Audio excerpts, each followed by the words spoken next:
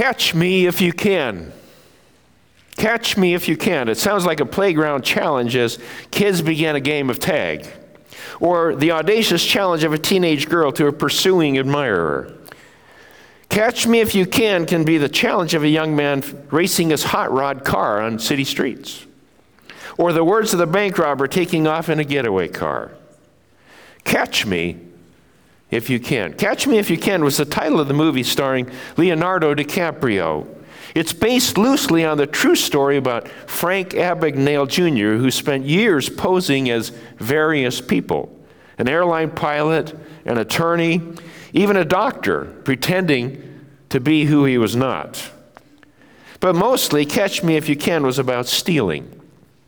It's about stealing millions of dollars by forging checks. And the challenge throughout the story of Frank Abagnale was always, catch me if you can. Catch me if you can seems to be the philosophy of a lot of people today, from company executives and corrupt CEOs to day traders of mutual funds or hedge funds on Wall Street. It's all about catch me if you can. And if I don't get caught, I didn't steal anything. I did nothing wrong. Stealing. For most of us, when we think about stealing or the prohibition against stealing in God's top 10, we think about old-fashioned burglary or sticking up a 7-Eleven or armed bank robberies or movies about stealing like The Heist or Ocean's 12 or 13 or stealing money from casinos or bad guys or Gone in 60 Seconds or The Italian Job or White Collar. Like Robin Hood, these guys steal from the bad and give to the good. Catch me if you can. But stealing is far more than burglary, robbery, or white-collar fraud. And today I would like to look at the 8th commandment. Remember, God's top 10 is about relationship. It's about relationship. This one commandment is perhaps very obvious in how we relate to other people. And few of us, fine, upstanding citizens that we are, would think for a moment that we are guilty of breaking this commandment. But this commandment was not written only to burglars or car thieves, swindlers, armed robbers, and white-collar criminals. It was written to us. All of us. Us? Me? Yes, let's look at Catch Me If You Can. Exodus 20, verse 15. If you're looking for it in the Bible in the rack in front of you, it's on page 60. Exodus 20, verse 15. Very simple. You shall not steal. Shall not steal. Everybody knows. Now we can go home, right? Okay. You shall. The simple commandment seems simple enough. This commandment addresses the issue of property. Theft is taking or keeping what is not ours. Maxie Dunham writes, the Bible defends the right to own property, but it also pronounces judgment upon those who injure others in the pursuit of property. Jesus added a second dimension to this command when he said in Mark 10:19, do not defraud. Do not defraud. Now, if we're to understand property rights and what it means to steal, we must first understand the Bible's attitude towards ownership. Ownership. Let's look at number 2, the principles of ownership and property. In America, we take ownership for granted. Since the beginning of our nation, over 200 years ago, Americans were given the rights of ownership. One could purchase and own land. Or with the Homestead Act, one could stake a claim, live on a section of land, work the land, and then own it. It was then yours. It belonged to you. We have the right to own a home, own a car. You can own your own business. You can sell your company to the public or to stockholders. We've even in the past owned people in the tragedy of slavery. Ownership. Many countries of the world have never had or still do not have the right of ownership, of private ownership. Until recently, all things in Russia were owned by the state. Places in Eastern Europe, China, Asia, many places have restrictions on private ownership. Well, the Bible is full of examples of private ownership. It is. In the Old Testament, letter A, said the Israelites and others in the Old Testament bought and sold property. They owned homes, they owned money, possessions, cattle, sheep, camels, donkeys, all kinds of animals, silver and gold, and they bought and sold crops. Private ownership was a practice and an assumption, and property and ownership rights were protected by laws. This, the eighth commandment, and laws in Leviticus protected property rights. When we get to the New Testament, we also find property rights in the New Testament. In the book of Acts, we find that people were selling property and donating the proceeds. Acts 5:4 speaks about property being owned and the money of the sale and property being at the owner's disposal. There was never a mandate in the Old Testament or the New Testament that dictated that everything was shared equally if you were going to follow Jesus. It doesn't say we give up the rights of private ownership. It was a concept that is very biblical, ownership. But there are some deeper truths that we need to see that demonstrate a more fundamental approach to to the principle of ownership. In Colossians 1:16 and 17, it says, "For by him, Jesus, all things were created, things in heaven and on earth, visible and invisible, whether thrones or powers or rulers or authorities, all things were created by him and for him. He is before all things, and in him all things hold together."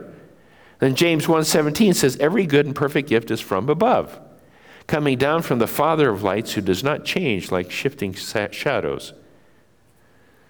So what does this tell us about ownership? Number one, all things were created by God. All things were created by God. It's money, possessions, land, time, plants, animals, people, the oceans, the forests, the rivers, all natural resources. Everything that exists was created by God. And number two, all things were created for God. All things were created for God. All of it was created for God's purposes, God's use, and God's plan. Human nature kind of reacts to this timeless truth. What are the first words we learn as a baby? First words that are uttered as a baby. I know it's dada. It's always dada. I always like that. But after dada, the next word that is uttered by babies is mine. Mine. It's just, we like to own. We want to have it. It's mine. It's part of human nature. We think we own everything, and it's all about me. Mine. We think all things were created for me, but it wasn't. It was by God and for God. And then number three, all good gifts are given by God. Any good gift we have, James 1:17, we read that a minute ago. So God is the one who's given us everything we have: life, family, children, job, health, homes, businesses, car, money. All possessions were given to us by God. Didn't we earn it? No. Well, no. They were gifts by God. And number four, God gave all these gifts to people. God gave all these gifts to people. Genesis 9:1-3 says, "Then God blessed Noah and his sons, saying to them, 'Be fruitful and increase in number and fill the earth. The fear and dread of you will fall on all the beasts of the earth, all the birds of the air, upon every creature that moves along the ground, and upon all the fish of the sea. They are given into your hands.'" They're given into your hands. "Everything that lives and moves will be food for you, just as I gave you the green plants. I now give you everything." And the carnivores said, "Amen." Amen. There we go. There's nothing wrong with being a vegetarian. Okay, just don't impose your diet on other people. It's up to you. Okay, just to let you know. So we find that all things were created by God. All things were created for God. All good gifts were given by God. And God gave these gifts to people. So, what role do we play then? Who are we? Who are we? We are then stewards. Stewards. Let's look at the principle of stewardship, Roman numeral 3. A steward is defined as one who manages another's property. One who manages another's property. If we're going to talk about stealing, we have to determine who the owner is. And the owner is God. The owner is God. We just manage it. God gives it all to us to steward or manage. Now, there's a passage we don't have time to look at this morning. Most of you may be familiar with it, but I want to just talk about it just a minute. It's in Matthew 25, and it's about this man going on a journey, and he calls his servants and he entrusts his property to them. He's taking off, and he gives his property to stewards, people who are going to take care of it for him. And one he gave 5 talents of money, another he gave 2 talents of money, the third he gave 1 talent of money. He gave to each one according to his ability, and then the owner went on this long journey. And then he returned at some point in time, and he discovered the one that had been given 5 talents, multiplied it to another 5 talents. The one that 2 talents gained 2 more talents. The one that had 1 talent, he had hid his money in the ground. Now there's a whole sermon on itself, but we don't have time to look into that. But when the owner returned, it says he settled his accounts. He settled his accounts. Now note, in this story, the ownership never changed. The stewards were responsible only to manage the money. Now, when we look at that and apply that to our lives, God gives each of us something, usually many somethings or gifts.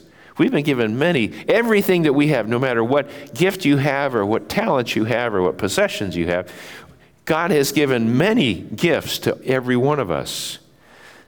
And the question is not how much have I been given, but what am I doing with what I've been given? What am I doing with what I've been given? The principle is this: we are stewards given gifts by God to manage for Him. We are stewards given gifts by God to manage for Him. Therefore, ultimately, since God owns everything, we simply manage it. All stealing is actually stealing from God. All stealing is actually stealing from God. Because stealing supplants God's authority to give what He wants to those He chooses. All sin is against God, and all stealing, the breaking of the 8th commandment, is stealing from God. Stealing is in essence taking something from one steward, God's rightful property possession, and giving to that steward, and taking it for one's own selfish benefit.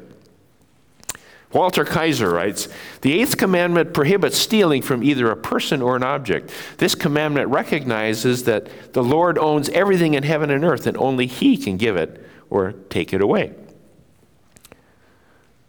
Okay, that's the foundation. So how do we steal? How do we steal? Now, and does it include more than just physical, observable property and acts? Well, let's look at how we steal. Letter 4, or number 4. How we steal from God. How we steal. One way we steal from God, letter A, is poor stewardship.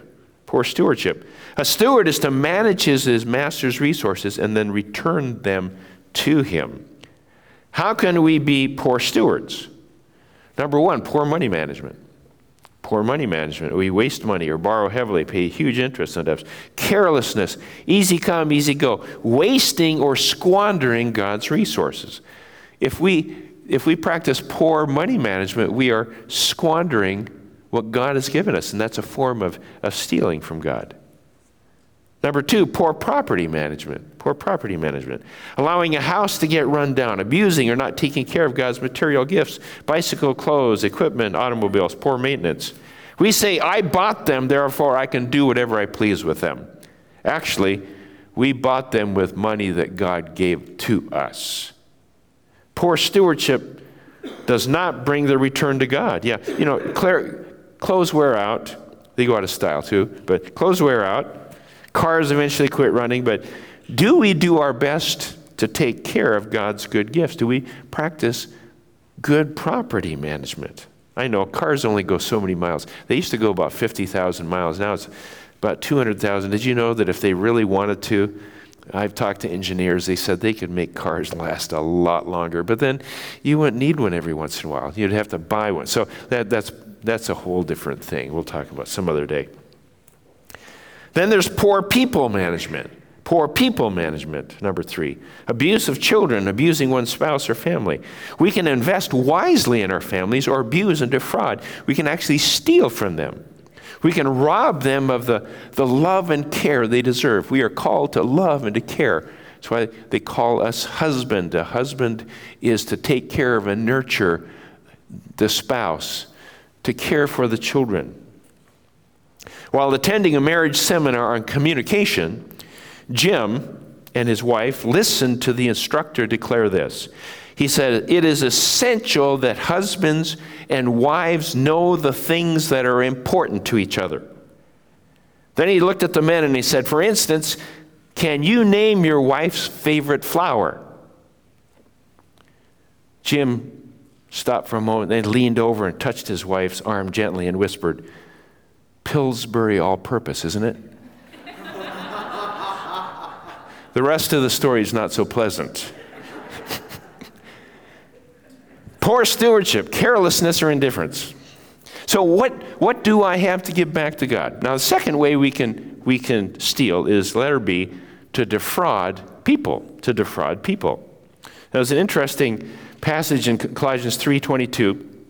The Apostle Paul writes this, Slaves, obey your earthly masters in everything, and do it not only when their eye is on you to curry their favor, but with sincerity of heart and reverence for the Lord. Whatever you do, work at it with all your heart as working for the Lord, not human masters. Since you know that you will receive an inheritance from the Lord as a reward, it is the Lord Christ you are serving. Anyone who does wrong will be repaid for their wrongs, and there is no favoritism.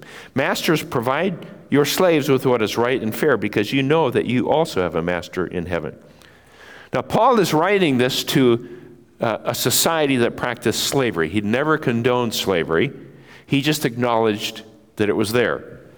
But there's a principle here about people who have power or people who are under power, basically, and that can be an employee or an employer. We are all working for somebody, pretty much, or we are supervising somebody. There's always someone in that part. And so when he's talking about principles of working for someone. Now, in that day, by the way, slavery was not so much a racial issue as it was a political issue. One of the deep, deep misunderstandings of slavery is that it was racial. It was really political. Country A won a war over country B, and if they won, then they would enslave them. Whoever won the war was in charge at the time. So it transcended all kinds of things, but our history here is different than other countries historically. But for us, slavery is not the issue. The issue is, can we or how can we steal from or defraud people? Let's start with an employee. If you're an employee, every one of us probably is an employee or has been. As an employee, we can steal or defraud by not working for all the wages we get paid. We get a full day's pay for less than a full day's work. Or cheating on timesheets, taking longer breaks than allowed, not putting in a full day's work, or not working hard to earn our wages. Stealing or submitting mileage or reimbursement claims that are too high in order to get more money. Padding our expensive account. There are a lot of creative ways that we can actually, as an employee, that we can defraud or we can steal from our employer. Is that stealing? Yes, it is. How about as an employer? How can an employer steal? By not paying your employee what he or she is worth. Defrauding them of fair wages. If we don't pay our employees fairly, then we are stealing from them. We defraud them. Joy Davidman writes this, I quote, Owning capital and employing labor are not theft unless we fail to treat the laborer as worthy of his hire. Thus, making a profit is not theft unless we make it by usury or some other form of defrauding others. Thus, taxation is not theft unless the government fails to return to us in services and benefits and protection the equivalent of what it takes away. We won't talk about that. The thief is not only he who steals my purse, but also he who steals my trade. He who underpays me or he who overcharges me. He who taxes me for his own advantage instead of mine. He who sells me trash instead of honest goods. The ultimate form of theft undoubtedly is slaveholding, which denies a man even the ownership of his body. That's where Joy Davidman talks about slavery. So how do we steal? Letter C, selling worthless goods. Selling worthless goods. How many of you have been called on, at least one salesman, or solicited over the phone or emailed or internet for worthless goods? Anybody? It never happens. Yeah, exactly. I'm not talking about honest salespeople. There are a lot of great, honest people out there. But sometimes they're selling you a timeshare you don't need. I don't know, whatever it is. We get these phone calls all the time. Some justify their actions of this type by stealing, saying, they decided to buy it, not me. Trying to get something for nothing. That could be that. Davidman says, a bitter man once said that the great American dream was getting something for nothing. Getting something for nothing has insensibly become, for many, the only possible way of making a living. It is not only the unemployed and unemployable who will drain the nation's wealth and give nothing in return. All performers of worthless work do that, even if they work themselves to death at it. Armies of salesmen plugging junk. The armies of workers madly churning out clothes that disintegrate in the first washing. Cars that wear out in the first 2 years. Houses that sag irreparably in the first spring thaw. Electric gadgets that promise a man health without the joy of exercise. Amusement that do not amuse. Cosmetics that don't beautify. Drugs that do not cure. You can go on. You can make a lot of lists of those kinds of things. That's stealing. How about business methods? Business methods. Paying employees cash under the table to avoid paying taxes or avoiding taxes. There's a guy in my congregation. I talked about this in one of my messages, and he was employed immigrant workers, and he was paying the immigrant workers under the table to avoid taxes. Now, I didn't know that. 3 months later, this gentleman came into my office, and he said, do you remember when you preached on this? I said, yeah. He said, well, I was convicted because I was paying my workers under the table, and I decided I'm going to do everything above board now. And so he did. So he was paying their taxes. He was doing all the things he was supposed to do. And his business took off in ways he couldn't even imagine. He said, I don't know what's happened, but he said, I really believe I was stealing, and now I'm not, and God has blessed my business beyond what I can even imagine because I'm operating it honestly. Now, I know we can make a case for not paying our taxes since so much is wasted by the government. That's what elections are about. Okay, but we'll get into that some other time.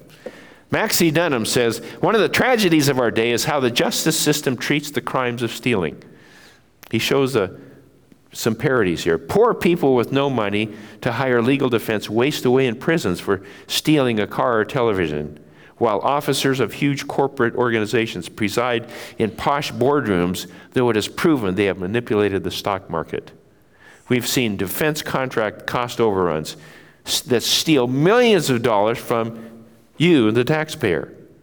$600 paid by the government for hammers that should cost $5. $28 for screws that should cost 10 cents. He says ours is a society on the take, and stealing is one of the most blatant sins. Well, stealing is a sin against God because it betrays our trust in Him. It's a sin against humankind because it denies love and concern for others. Letter E. I'll just list a few more of these. Plagiarism, stealing what someone else is writing and saying it's yours. It's easier to do than ever in school because you can go online and find everything. How about copyright violations? Letter G, reputation.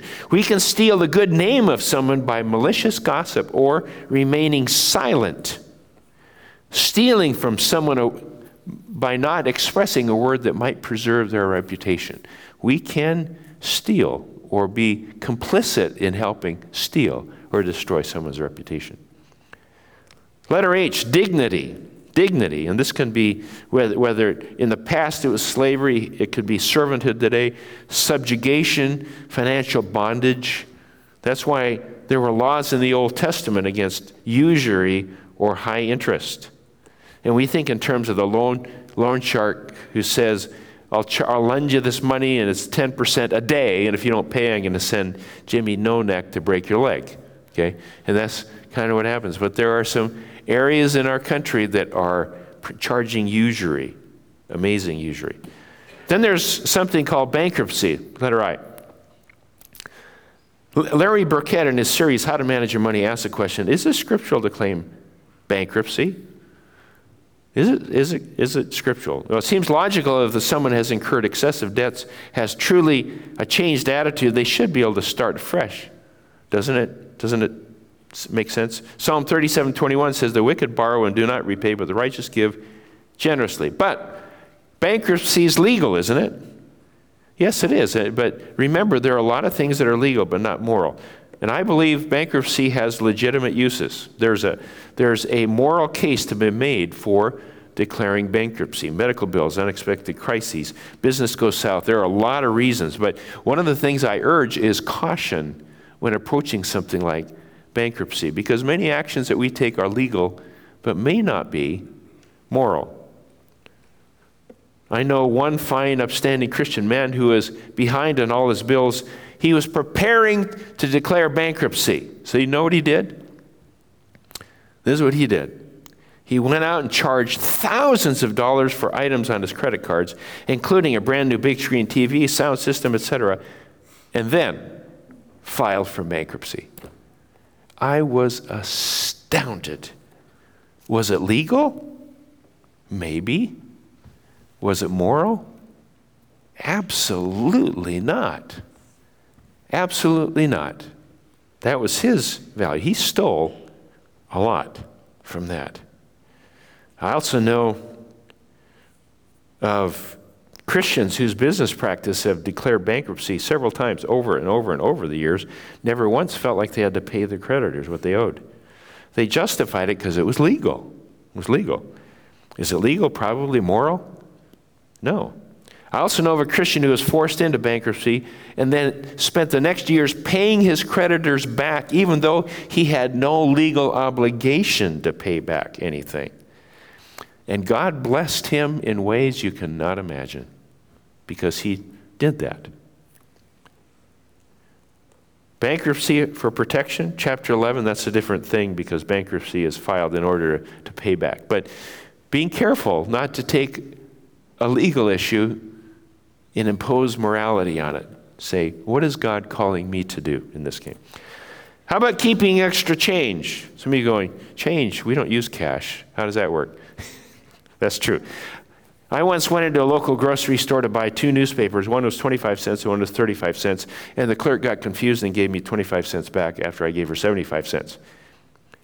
Now, I'm not patting myself on the back, but when I walked out the door and I said, wait a minute, I paid 50 cents now. To see, 75, I had to think, okay, 75 cents minus 55. I said, I owe her 15 cents. So I went back and I gave her 15 cents. She was confused, but that's okay. My conscience was clear. Had I kept that change knowingly, I'd be stealing.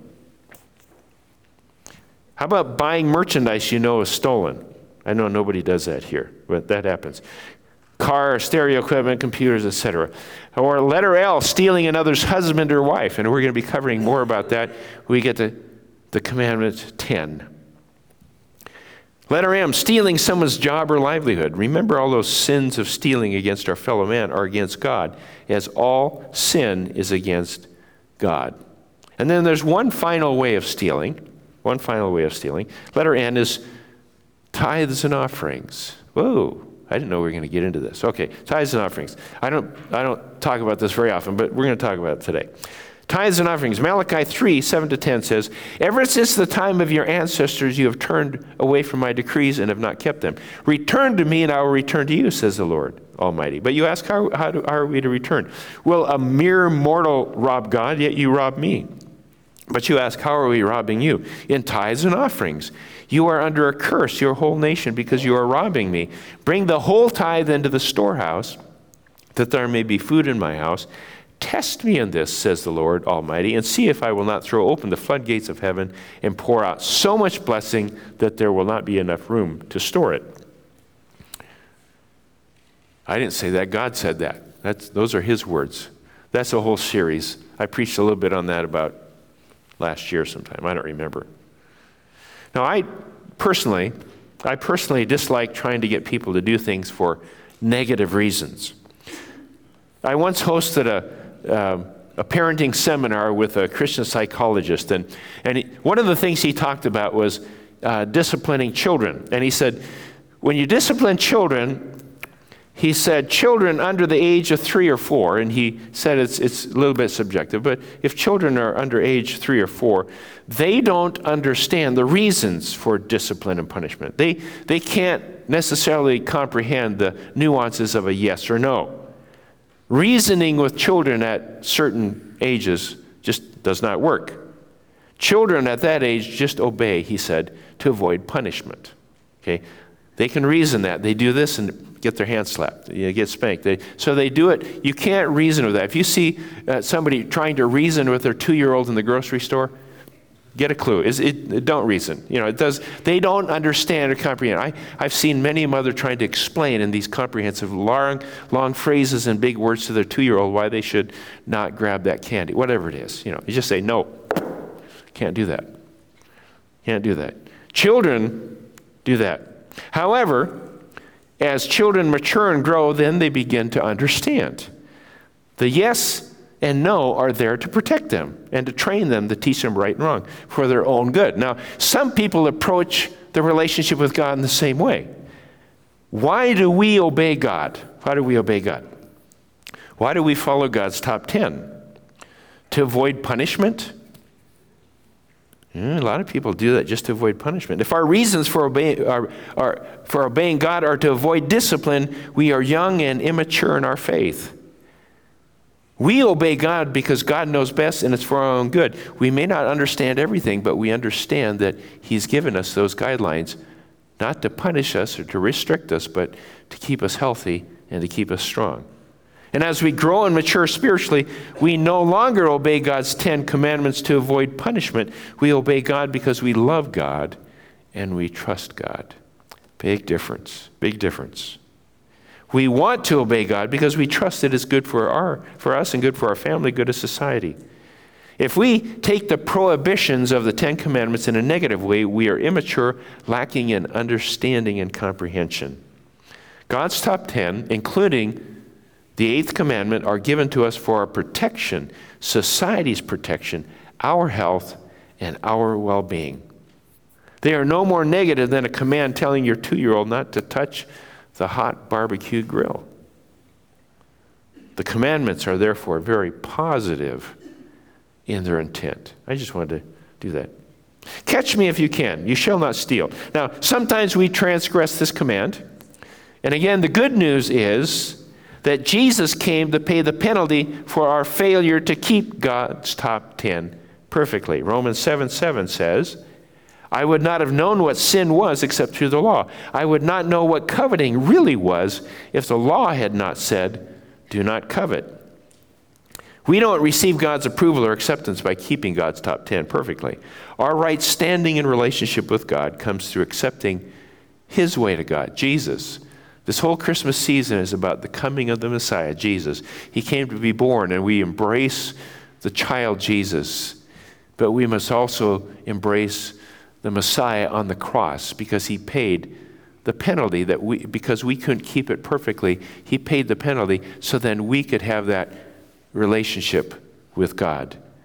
Confessing and repenting, turning to God by faith, and receiving His forgiveness through Jesus Christ.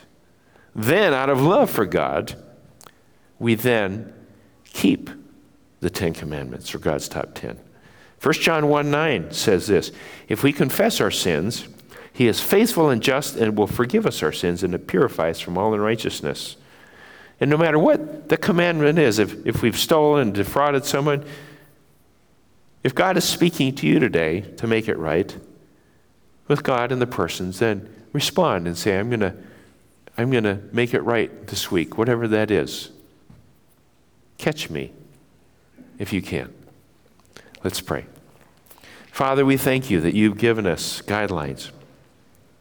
And I pray, Lord, today that You would continue to challenge us anew, that we would have a right relationship with You, understanding Your boundaries and Your guideposts and relationship with our fellow human beings.